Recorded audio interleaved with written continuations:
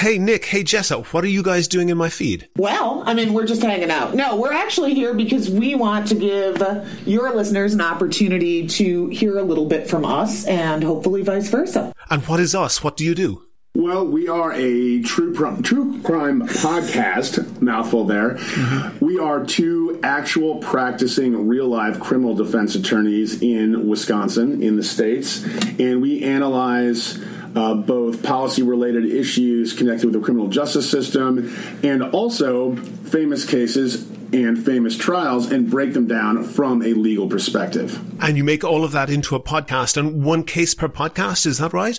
Well, it depends on the complicated or lack of complicated issues in the case. What we try and do is pick cases where there's been a public reaction to the verdict. So, for example, in the U.S., Casey Anthony or George Zimmerman, and we pull the actual trial transcripts and talk about what the law was that could have led the jury to come to the conclusions that they did. Well, rather than telling people what it is, let's people hear it. Here's a whole episode of your podcast coming up right now. Here it is. Getting off. Getting off.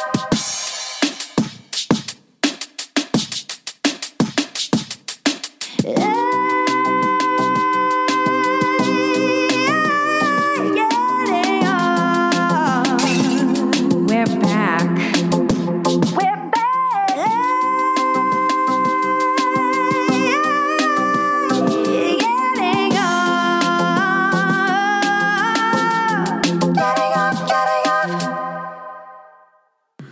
Hey, everybody, this is Nick. This is Jessa. And this is the Getting Off podcast. As always, we're back, and we're going in new directions. We have a clean slate. We are starting fresh and anew, and we'll get to that in a little bit, what we're going to talk about today. But as you sometimes do, today you have some housekeeping that you'd like to address. I am keeping house. Yes. Which is, I want to remind everyone about an upcoming event, specifically the weekend of July 12th. The weekend of July 12th, 13th, and 14th, Nick and I will be in Chicago, Illinois at the True Crime Podcast Festival. We are doing two shows that weekend. We are doing a show that is private at a bar called The Arrogant Frog in Chicago. Tickets are on sale now on our website. Go to gettingoffpod.com/live-show. Okay, gettingoffpod.com/live-show. Eventually, there'll be a pop-up on the main page. I don't know if that's done yet because I'm not the person that does the tech here. That all said, tickets are limited. It's only going to seat about 80 people. It's a bar. You get free beer and wine if you buy it for the entire 3 hours that we'll be there from 7 to 10. You get to meet us. We're going to tell stories. It's a show co-hosted by friend of the pod, Kate Wallinga, who hosts the podcast Ignorance Was Bliss. Then at the True Crime Podcast Festival the next day, Saturday, July 13th, we are doing a crossover live show with Scott and Shiloh from LA Not So Confidential. Lots of psychology for us this weekend in July. But we're going to be talking about female sex offenders. You have to have tickets to the True Crime Podcast Festival to get into that one. But we would encourage you to attend one or both. We would love to see you. So get your tickets now rather than later if you're interested in going to that. That's my housekeeping. All right. So what are we going to talk about today? We're going to talk about the question. The question, what do we mean by that? We mean the question that people who work as criminal defense attorneys of any sort get often, frequently. All the time? I wouldn't say all the time. Most of the time. Frequently. And sometimes even from other lawyers, but certainly very often from folks who are not lawyers. And that question is, how do you defend those people? Fill in the blank. Whatever those people means, exactly. How do you defend someone who's charged with murder? How do you defend someone who's charged with sexual assault? How do you defend someone who's charged with doing, terrible things? Yeah. And so there's actually a lot out there about this topic. And I actually think lawyers have all sorts of different answers to it. I think there are legalistic responses, and I don't think those are bogus. I don't think they're lip service. I think they're real because I think many criminal defense attorneys do have idealistic, legal, constitutional, notions that motivate them. And I think that is true for you, and I think that is true for me. I also think many criminal defense attorneys have subjective, personal motivations, that are like really quite specific to them. Right. And so how did we get here today for this particular policy episode? Well, it's kind of spurred on by a couple of different things. I actually had an experience in my own life recently where I was out with other lawyers who were not criminal lawyers, where this conversation came up, even with very experienced counsel in different areas of law. And I'm used to getting that question from people that don't practice law, but when I hear it from lawyers, it's always sort of curious to me. And that's not a knock. I actually really like the people I was out with. It's not like that.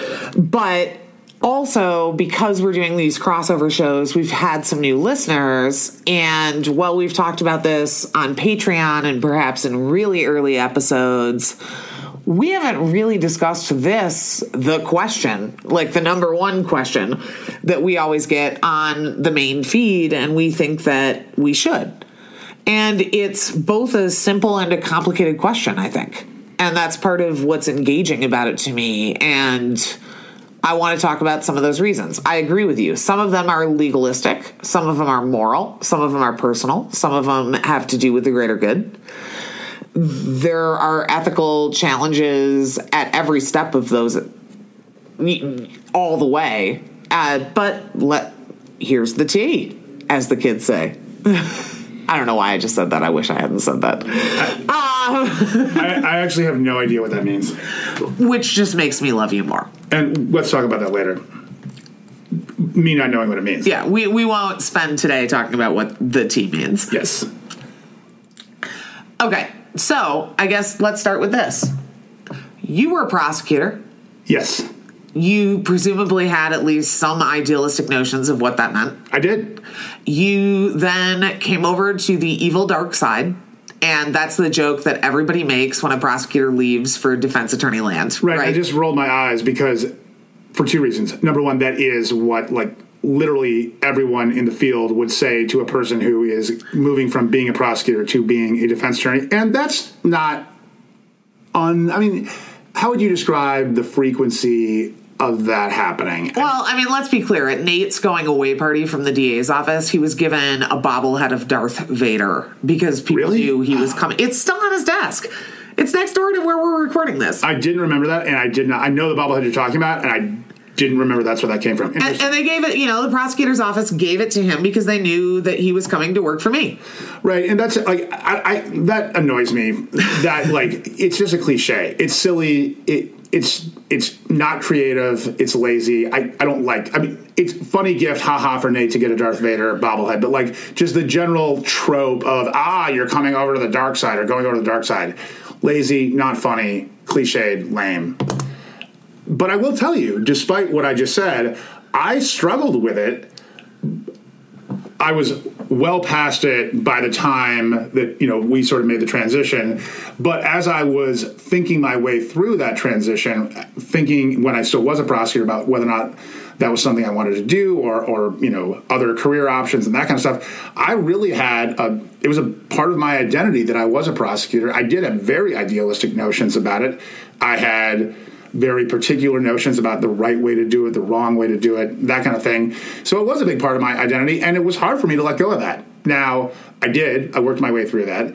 Part of what helped me work my way through that was the idealistic side of being a defense attorney, which I think we should talk about. And now that I've been doing it for a number of years, although we're probably approaching a point where we're not there yet, but in the not too distant future, I will have been a defense attorney for as long as I was a prosecutor. Right, but as of right now, that's not true. And I think to frame this conversation, and I'm not going to ask you to go through every single aspect of the decision to become a prosecutor, but you did have reasons for wanting to do that. And those were noble reasons, and you were always a very fair and good prosecutor in my anecdotal experience, at least. Your reputation was consistent with that. I know that from living in our world. But I'd like you to talk about what those ideals were, because I think it's an interesting contrast to me, who always has been a defense attorney. Yeah, there were non-idealistic reasons, and I don't mean that they were like bad or cynical. It was just like I was interested in trying cases, so that's not an idealistic reason. I liked the idea of helping people. I liked the idea, and this is like prosecutor thinking 101. I liked the idea of having a job where I was doing good, where I was one of the good guys, where I was contributing to the greater good. And prosecutors absolutely have the power and the authority and the ability to do those things.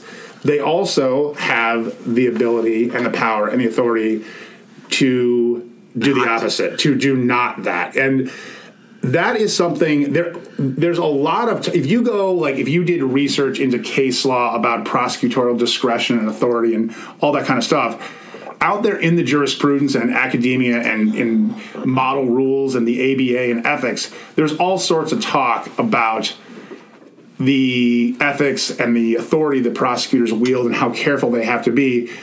You're not really trained that way. So like it's out there in the world, but like you wouldn't know it, at least the way I came up as a prosecutor, just by like doing the job. And that's a problem, because the way it actually works, at least in Wisconsin, is you learn by doing, and you learn by picking up just the way things work around you. And that's a problem if the way things work around you is broken, is inconsistent with the law or ethics or yada, yada, yada. So that causes problems. But yeah, so I had lots of idealistic reasons. And the part of the job that I found most rewarding, number one, was probably interacting with the victims of crime. I found it personally rewarding to try to help people who were in need of help, and to do so in a moral and responsible and ethical way. Probably the second thing that I found most rewarding about it was to try to be fair and ethical to the people that I was prosecuting, because I believed that was absolutely unequivocally part of my job responsibility, part of my job description, because prosecutors are not supposed to just try to hammer people. They're supposed to pursue justice. And so they're supposed to be ministers of justice, right, however one defines that. Right. No, that's... And the issue, of course, is what's justice to you might not be what's justice to me. Correct. And so we should do a separate episode about that. Let me ask you one question about this. Yeah. While you were in the prosecutor's office, what opinions did you have about the job of defense counsel? I don't think I had an opinion that was wildly different from the one I hold now. It just wasn't as well developed. I respected defense attorneys. I grew up in a house of lawyers, and so I well understood that lawyers are advocates. They represent people or entities, and their job is to advocate on behalf of their client. And there's nothing, we're moving in this direction now. There is nothing wrong. There is nothing inappropriate about defending someone who has been charged with a crime. And so I didn't have a problem with, like, quote unquote defense attorneys as a whole. I liked good attorneys and I disliked bad attorneys. And that's still true today. Right.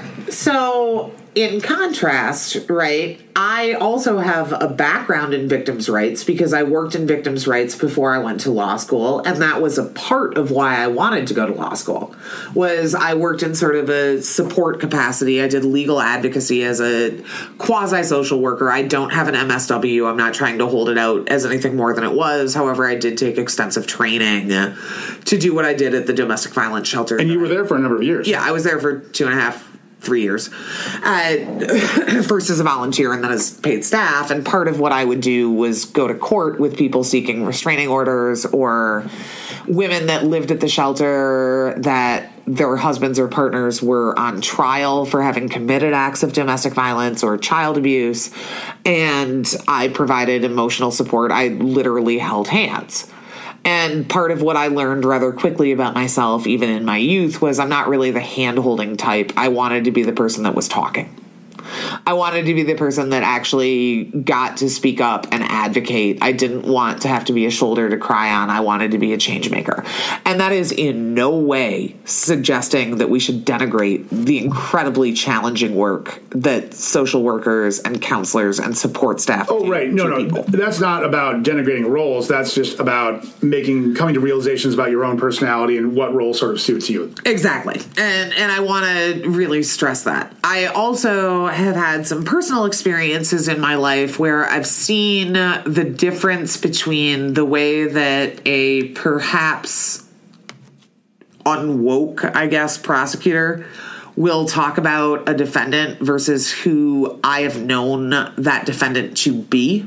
Because I've known people who have gone through the criminal justice system as a defendant, and I've seen how they're portrayed versus what I know about them, and there is often a rather large disconnect.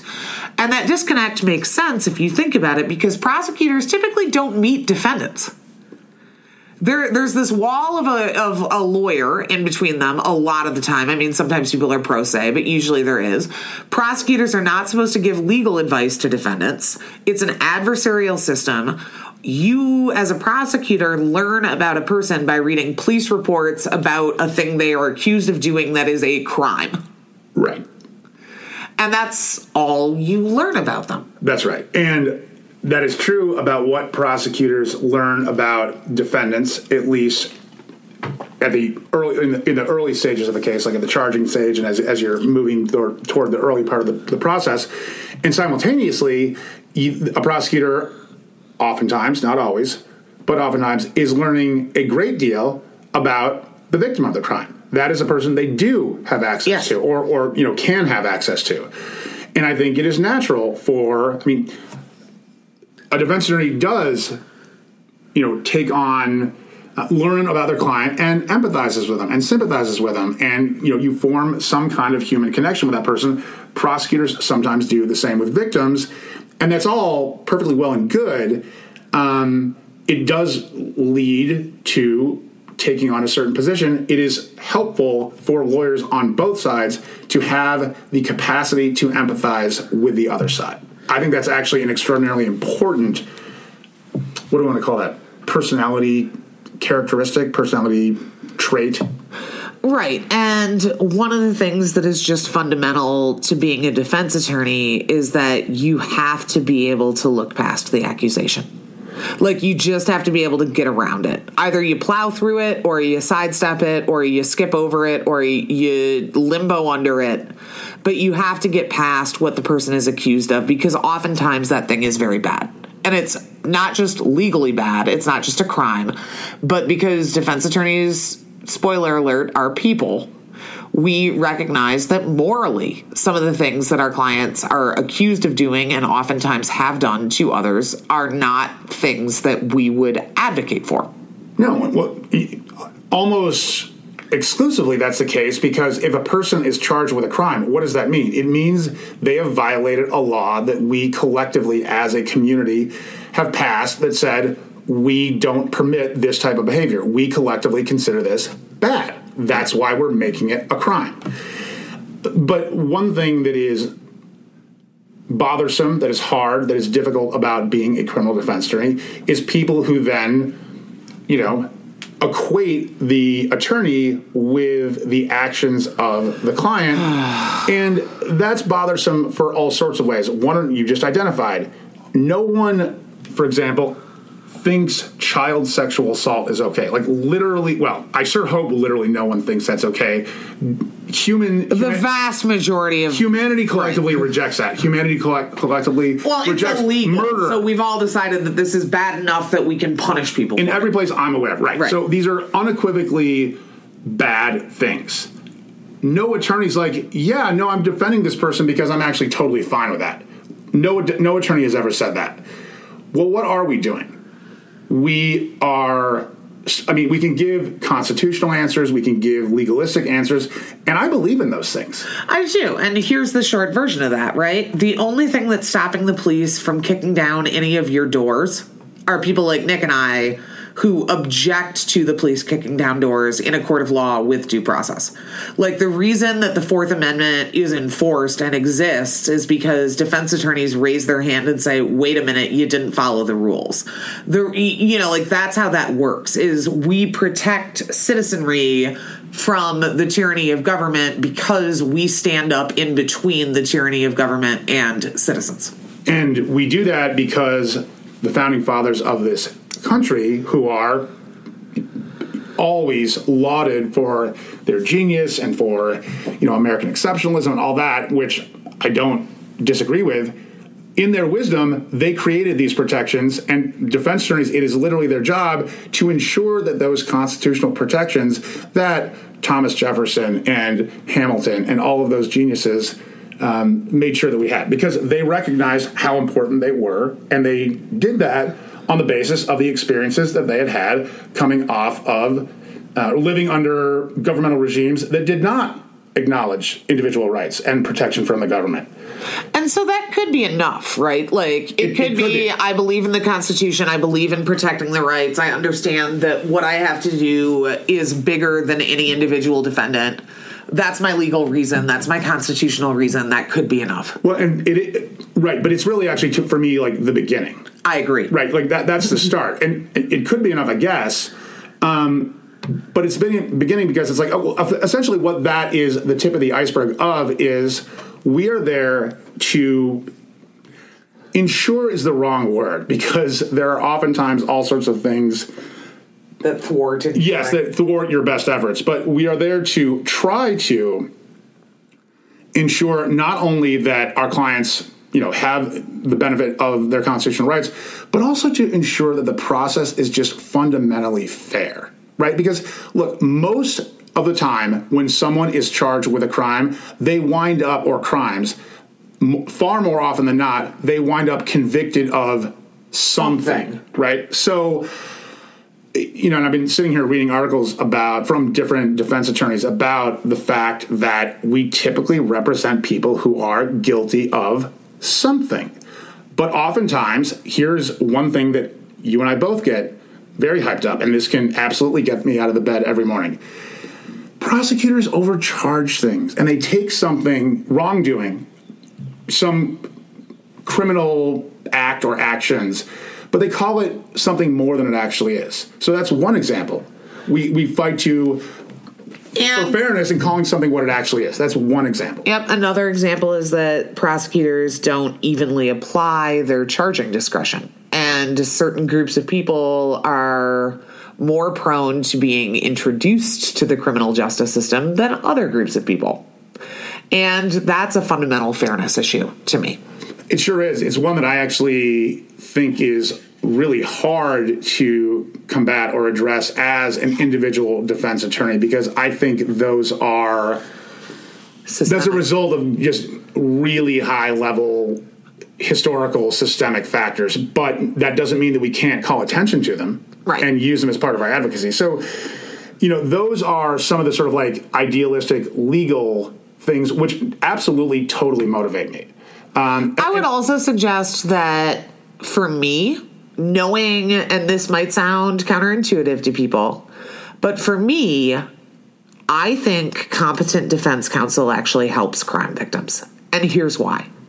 If you have a competent defense attorney who provides a zealous defense all the way through trial, and they know the rules of evidence, and they file the appropriate pretrial motions, and they defend to the best of their ability, meeting the standards that we require constitutionally, then we as the public can have some faith in that conviction, at least comparatively more faith than if defense counsel was not competent. And it's less likely that the case is going to be overturned on appeal, which gives victims finality. It lets victims say, okay, I have that closure now. Whereas if that didn't exist, we would have, and we still do have a really rigorous appeals process, and there are good reasons for that. But I think being able to show the best argument and see 12 of your peers decide to convict, I think there's some validation in that. Yeah, absolutely. I mean, and then being able to trust that result is meaningful, there's validation in that as well. Right. And you alluded to something before. Defense attorneys are keeping another aspect of their job. This is, again, literally part of their job, is to keep the whole rest of the system honest. Yep. And as you said, if we afford these rights to the people who have done the most egregious things among us, then we're all protected. And that's true. And one of the things that most motivates me since I've switched sides is all right, I'll start off by saying it this way. It is heartening and it's wonderful when we have cases with prosecutors who are great at their job, both from a sort of tactical, legal, trial level, but also from a sort of moral and ethical level. Those are good days. Yeah. But it is really frustrating and really challenging and disheartening when you encounter prosecutors that don't fit that description. And it saddens me, it has saddened me since I've become a defense attorney to discover the frequency with which I think that is true. And I really struggle with that because I believed that I took my job really, really seriously in those ways. And when I see folks not doing that, it is very upsetting to me. Well, and I don't know, I've probably told this story before on this show, maybe I haven't, but one of the things that was so touching and so illuminating to me when you first switched sides was there was a moment that you came into my office and said, why is it that people no longer believe what I say? Right. You were like, I am the same person. I am making the same types of arguments that I've made for the past 8 years or whatever. Why is it that now no one believes what I say when everybody believed what I said before? And my answer was because now you're a defense attorney. Yeah, and that's exactly true. And so there's a fight there to be found credible, to stake out that space for yourself in the courtroom with the people who are there. And sometimes we're more successful than others. Well, and the deal here is I just don't run this place, okay? In any number of ways, I don't get to make the decisions. I actually philosophically like operating from that perspective because it inspires me and it motivates me, but it also angers me and frustrates me. And those are two sides of the same coin. And there are a lot of more, I've never been a person who believes that life is simple. I'm not a black and white person. I've never been a black and white person. You guys have heard me quote this too. To me, there are very few days where there's an absolute right and an absolute wrong, and those days always involve a high body count, to quote Aaron Sorkin. I enjoy the challenge of nuance. And I find it to be an idealistic and meaningful endeavor to seek for good in people versus to see the worst in them. I philosophically and morally celebrate my opportunity to do that every day, however challenging I might find it on a day-to-day basis. So that's probably a good segue into the more sort of subjective aspects of how do we do this from the sort of more constitutional legalistic aspects. And, one thing that you and I have spent a lot of time talking about over the years is we spend a lot of time on every case looking for the good in the person or looking for the truth in the case. Why did this, if something bad did indeed happen, why did it happen? What was the cause? That is part of our job. It's not the only part of our job. Another part of our job is breaking down the evidence, seeing if the evidence is legit or if constitutional norms were violated, et cetera, et cetera. But for the purposes of this conversation, we're talking about trying to understand the person and trying to understand why something happened. And you and I could both talk about certain types of cases, or actually a lot of different types of cases, that do motivate us, that we can feel pretty passionate about our ability to represent folks who, we believe, are sort of saddled with this or that or the other that motivated the crime or contributed to the cause of the crime. And I think we should. I'd like to do that. Well, and I can tick a few of those off without a lot of commentary, and then there's some that I think have more. Right. For example, I represent a lot of veterans. A lot of veterans come home from war, and they have dual diagnosis of PTSD and some substance abuse issues because they're not getting adequate treatment for their PTSD, and that results in explosive behavior or dangerous behavior or reckless behavior. And these are people that took an oath to protect my freedom, just like I took an oath to protect theirs. And to me, the least I can do after they've made that sacrifice and they've done such damage to their own psychological makeup is to stand up for their freedom after they took on all of that pain to stand up for mine. Absolutely. That one's easy. People with mental health issues who I feel like aren't as responsible for some of the things that happen. I politically, philosophically am against the war on drugs. So fighting to keep people out of prison for long periods of time for nonviolent drug offenses is something that comes very naturally and very easy to me because I don't have a lot of moral conflict about their crime.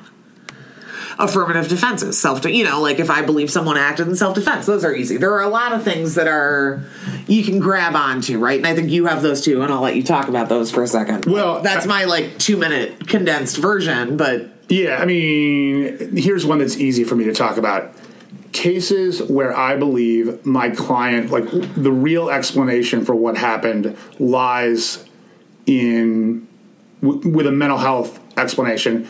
Those are cases that I feel very passionately about because I don't think that the criminal justice system is where people who are primarily afflicted or struggling with mental health issues belong. It's the wrong place. And I think punishing people for illnesses that could be treated I don't feel good about that morally. And we talk on this show sometimes about, there's a Bryan Stevenson quote, for example, that the system treats you better if you are well-to-do and guilty than it does if you are poor and innocent.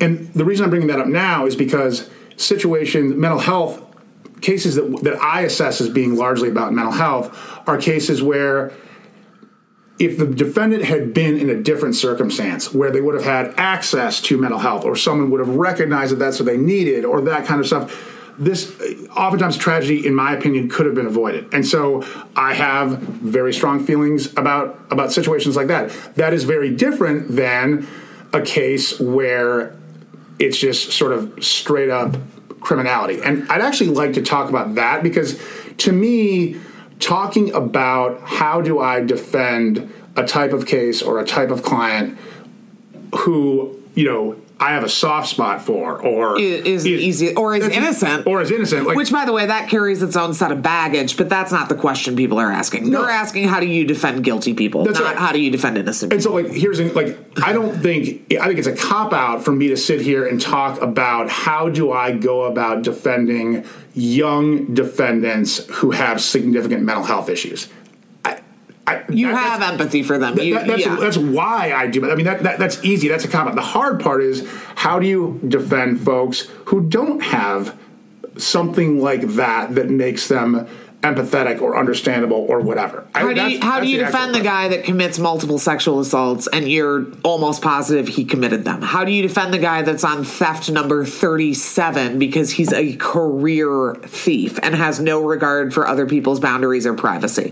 How do you defend someone who puts a bullet in someone's head in cold blood for money or their sneakers or for some hateful reason? Or commits a home invasion sexual assault and doesn't feel bad about it? That's the real question, because there we're talking about people where there's nothing apparent about them to the general public that is good. And sometimes there's nothing about them to their lawyer. Well, that's what I was making a hand gesture. Sometimes, fortunately, it is less common, I think, than the public would expect. I agree with that. It is less common than people. I believe it is less common than people believe that we have clients who are quote unquote irredeemable or are where it's hard to find something good and positive and empathetic about. I've had very few clients that I really felt like that. Right. Very few. I can count them on both hands, and I've represented thousands of people. Right. But that's what we're actually talking about. So I think there's 2 points there. Number one, that's a lot less common than folks think, and I want people to hear that because I think that is a statement about humanity. That almost all the people that we represent, ones who have done relatively minor things, ones who have done really, really significant things, they're all human beings. You and I, certainly, and most defense attorneys, when you get to know them, you do begin to see them as human beings and understand them as human beings. And for almost all of our clients, it is not difficult to sympathize and empathize with them. I want people to hear that. That's one side of it. The other side of that is the people who that is not true for, that is a small percentage of cases. And that's a good thing. Yes, but they do exist. They do. And there are clients that you and I have both had that we hated. I mean, I have had clients that if I saw them on the side of the road in a thunderstorm, changing a flat tire, I would throw my car in reverse to splash water on them. Which actually sort of goes in the direction of something we're going to talk about in our next episode, but we'll leave that for the next episode. But right, so the hard part is, what do you do when you have a client who is accused of doing terrible things? You're pretty sure they did the terrible things. Right. May in fact be factually guilty and is unlikable. Let's put it that way. That actually is when I think a defense attorney's constitutional duties are most called upon. I agree, but it's also where I find myself the most morally motivated, perhaps paradoxically. Talk more about that. Well, to me, principles are convenient when it's something that you agree with.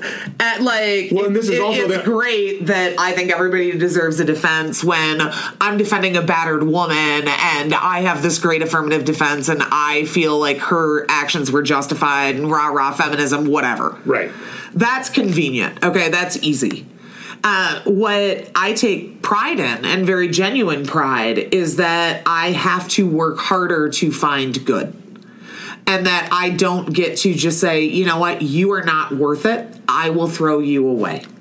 I will throw you away. Everyone should throw you away.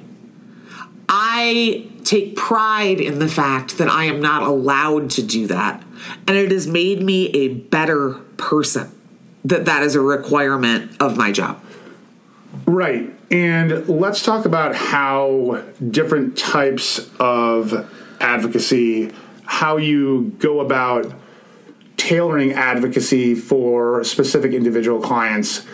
Because in this context, if we have someone who is accused of doing horrific things that, here's a legal phrase, shock the conscience, right?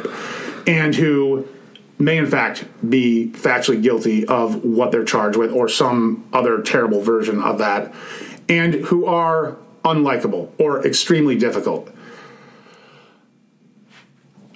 We may work hard to find the good in them, and that is certainly one part of the job. But there are people for whom that becomes increasingly difficult, which is another way of saying there may be clients for whom that just isn't possible or doesn't happen. Well, or that we can't see it. Well, that's a better way to do it, right? Because that can begin to feel like a personal failure or at least an acknowledgement of our own limitations. Right. And one thing that we do in our office is talk about cases, and sometimes one of us will be totally down on a client and the other one will say, well, wait a minute, I actually think this is mitigating. And maybe you can't see it because you're so frustrated with this person because they don't listen to you and they're nasty to you and they did horrible shit and whatever. But the rest of us will say, well, wait, though, this actually matters. Right, but that's also an illustration of the fact that, we all are capable of whatever we're capable of. We all have our own perspective that begins somewhere and ends somewhere else, and they're not all identical. So, I have the ability probably to empathize or sympathize about certain things that you don't, and that vice versa. And so, that's hard. It is hard sometimes, I engage in introspection saying, am I failing here? Yeah, me too. Am I limited in some way because of who I am, such that, like, I'm not able to find a way to connect with this person or what have you. But also, what is fundamentally missing from my heart by way of kindness that I can't find a way to understand this person a little bit better than I do right now? That's actually what goes through my head when I'm struggling with that is, come on, Jessa, you have more capacity for compassion and kindness than this. You can find it. Work harder. Right. There's that kind of thought process that goes on. But let's talk about the most challenging circumstances where, whether that's not possible or it's not possible for me or for you, given who, like, where we just really think somebody's a goddamn oxygen thief. Well, which occasionally we have, right? Sure. And there are times where we think that guy's going to just go do it again. Whatever it is, whatever the sentence is, after that sentence is completed, that guy will be right back in the criminal justice system. And you and I have both had clients where we've been pretty sure that was true. But you still stand, even in that situation, I think there's a part of me that sort of divorces myself from the individual if we're struggling to get along with each other or it's a contentious relationship or whatever. You still stand up and say, I am going to insist on fairness here. Like, that if this person is going to be convicted, that it happens fairly and properly. And then when we get to the sentencing portion, that what is going to happen to them is reasonable and appropriate and is not unfair and unduly harsh or arbitrary. Well, and we don't live in Minority Report, right? So, whether somebody is going to do something again shouldn't dictate, or our expectation that someone will do something again shouldn't dictate how we define justice or fairness for the thing they've actually done. Yes.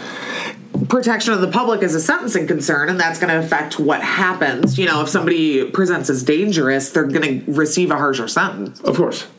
And we don't have, as you just said, we don't have a perfect ability we have a very limited ability to predict what is going to happen in the future. You and I work with a variety of actuarial tools and assessments that are applied by the appropriate professionals that are the best we've got. Because there are a lot of people that try really hard to quantify the likelihood of criminality in the future, and we do that all the time and imperfectly. And people also say, well, what if the person that you get acquitted goes out and commits the same crime again? How do you live with that? And I have a really strong response to that. I'll let you say yours first, but, I react really aggressively. Attorneys are not responsible for the behavior of their clients. They're just not. So if I have done my job properly and fairly and ethically, and someone goes out and commits another crime, you tell me what I really push back against that. I do too. What are you going to respond? It's hard for me to really articulate anything that sounds vaguely intelligent because I find that so distasteful. Well, and some people might view this as an abdication of responsibility on my part and my role in getting somebody off, quote unquote. But my answer to that is what I said 20 minutes ago, which is I don't run this place. I didn't get to decide how this case was charged. I didn't decide what facts I was going to put in a criminal complaint. I didn't decide what witnesses I was going to call. I didn't decide how to prove this case. That is someone else's job.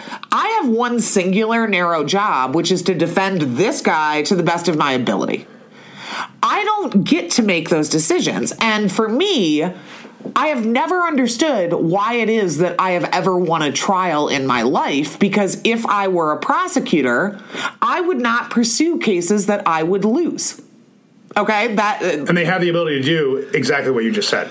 And so to me, the conviction rate should always be 100%, because to me, an ethical prosecutor would not charge the case where the evidence is going to be suppressed because the police misconduct was outrageous. They should not charge the case where they know they have uncooperative witnesses who are going to set the world on fire and cause all sorts of problems. They shouldn't charge the case that they're not sure about, that they're, let's teach the guy a lesson or whatever.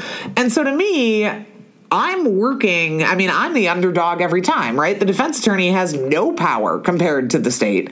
We have even the wealthiest client doesn't come close to having the resources of the United States government or the state government. I can hire every expert in the world, but they're going to have more access to investigation than I am every time.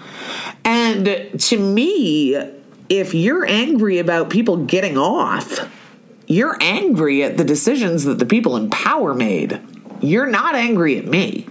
I didn't do it. The prosecutor did.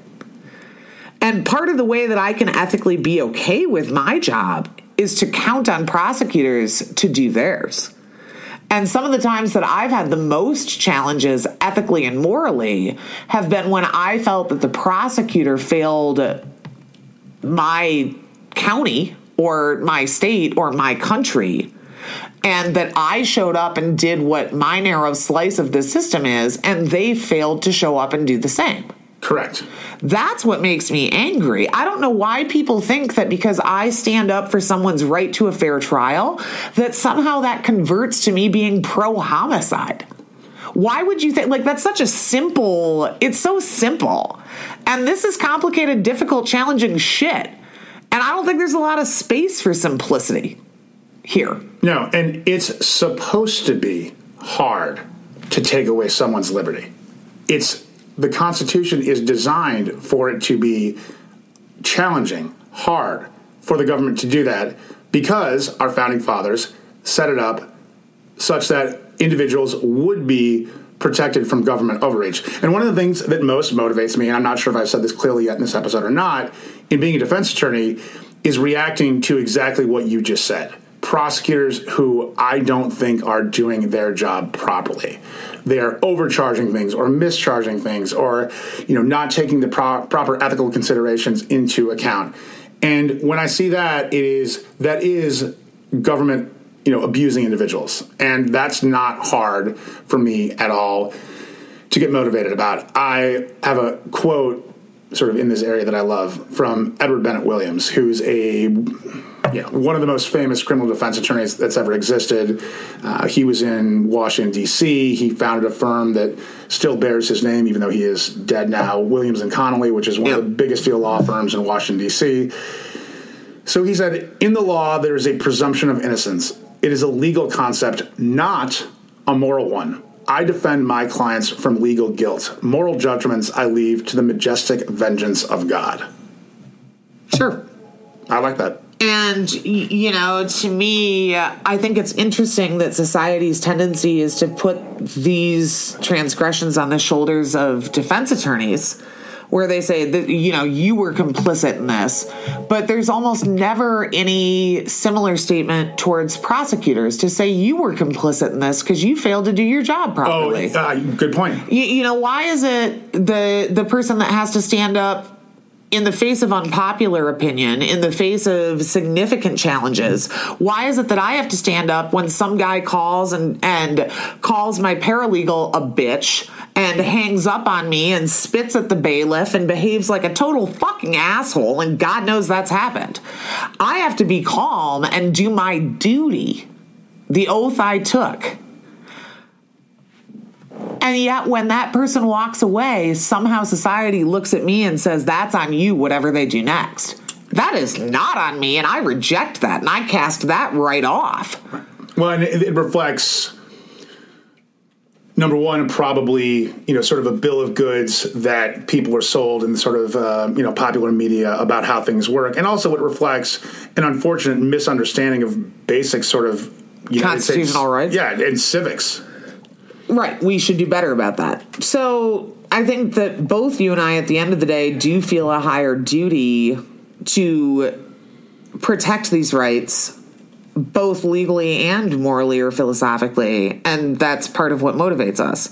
And what we're going to talk about next time is not the duties that lawyers have to clients, but the duties we have to one another, morally, philosophically, and legally. And we're going to introduce our next deep dive case and talk about how that is a reflection of some of the gray areas of duty. Indeed.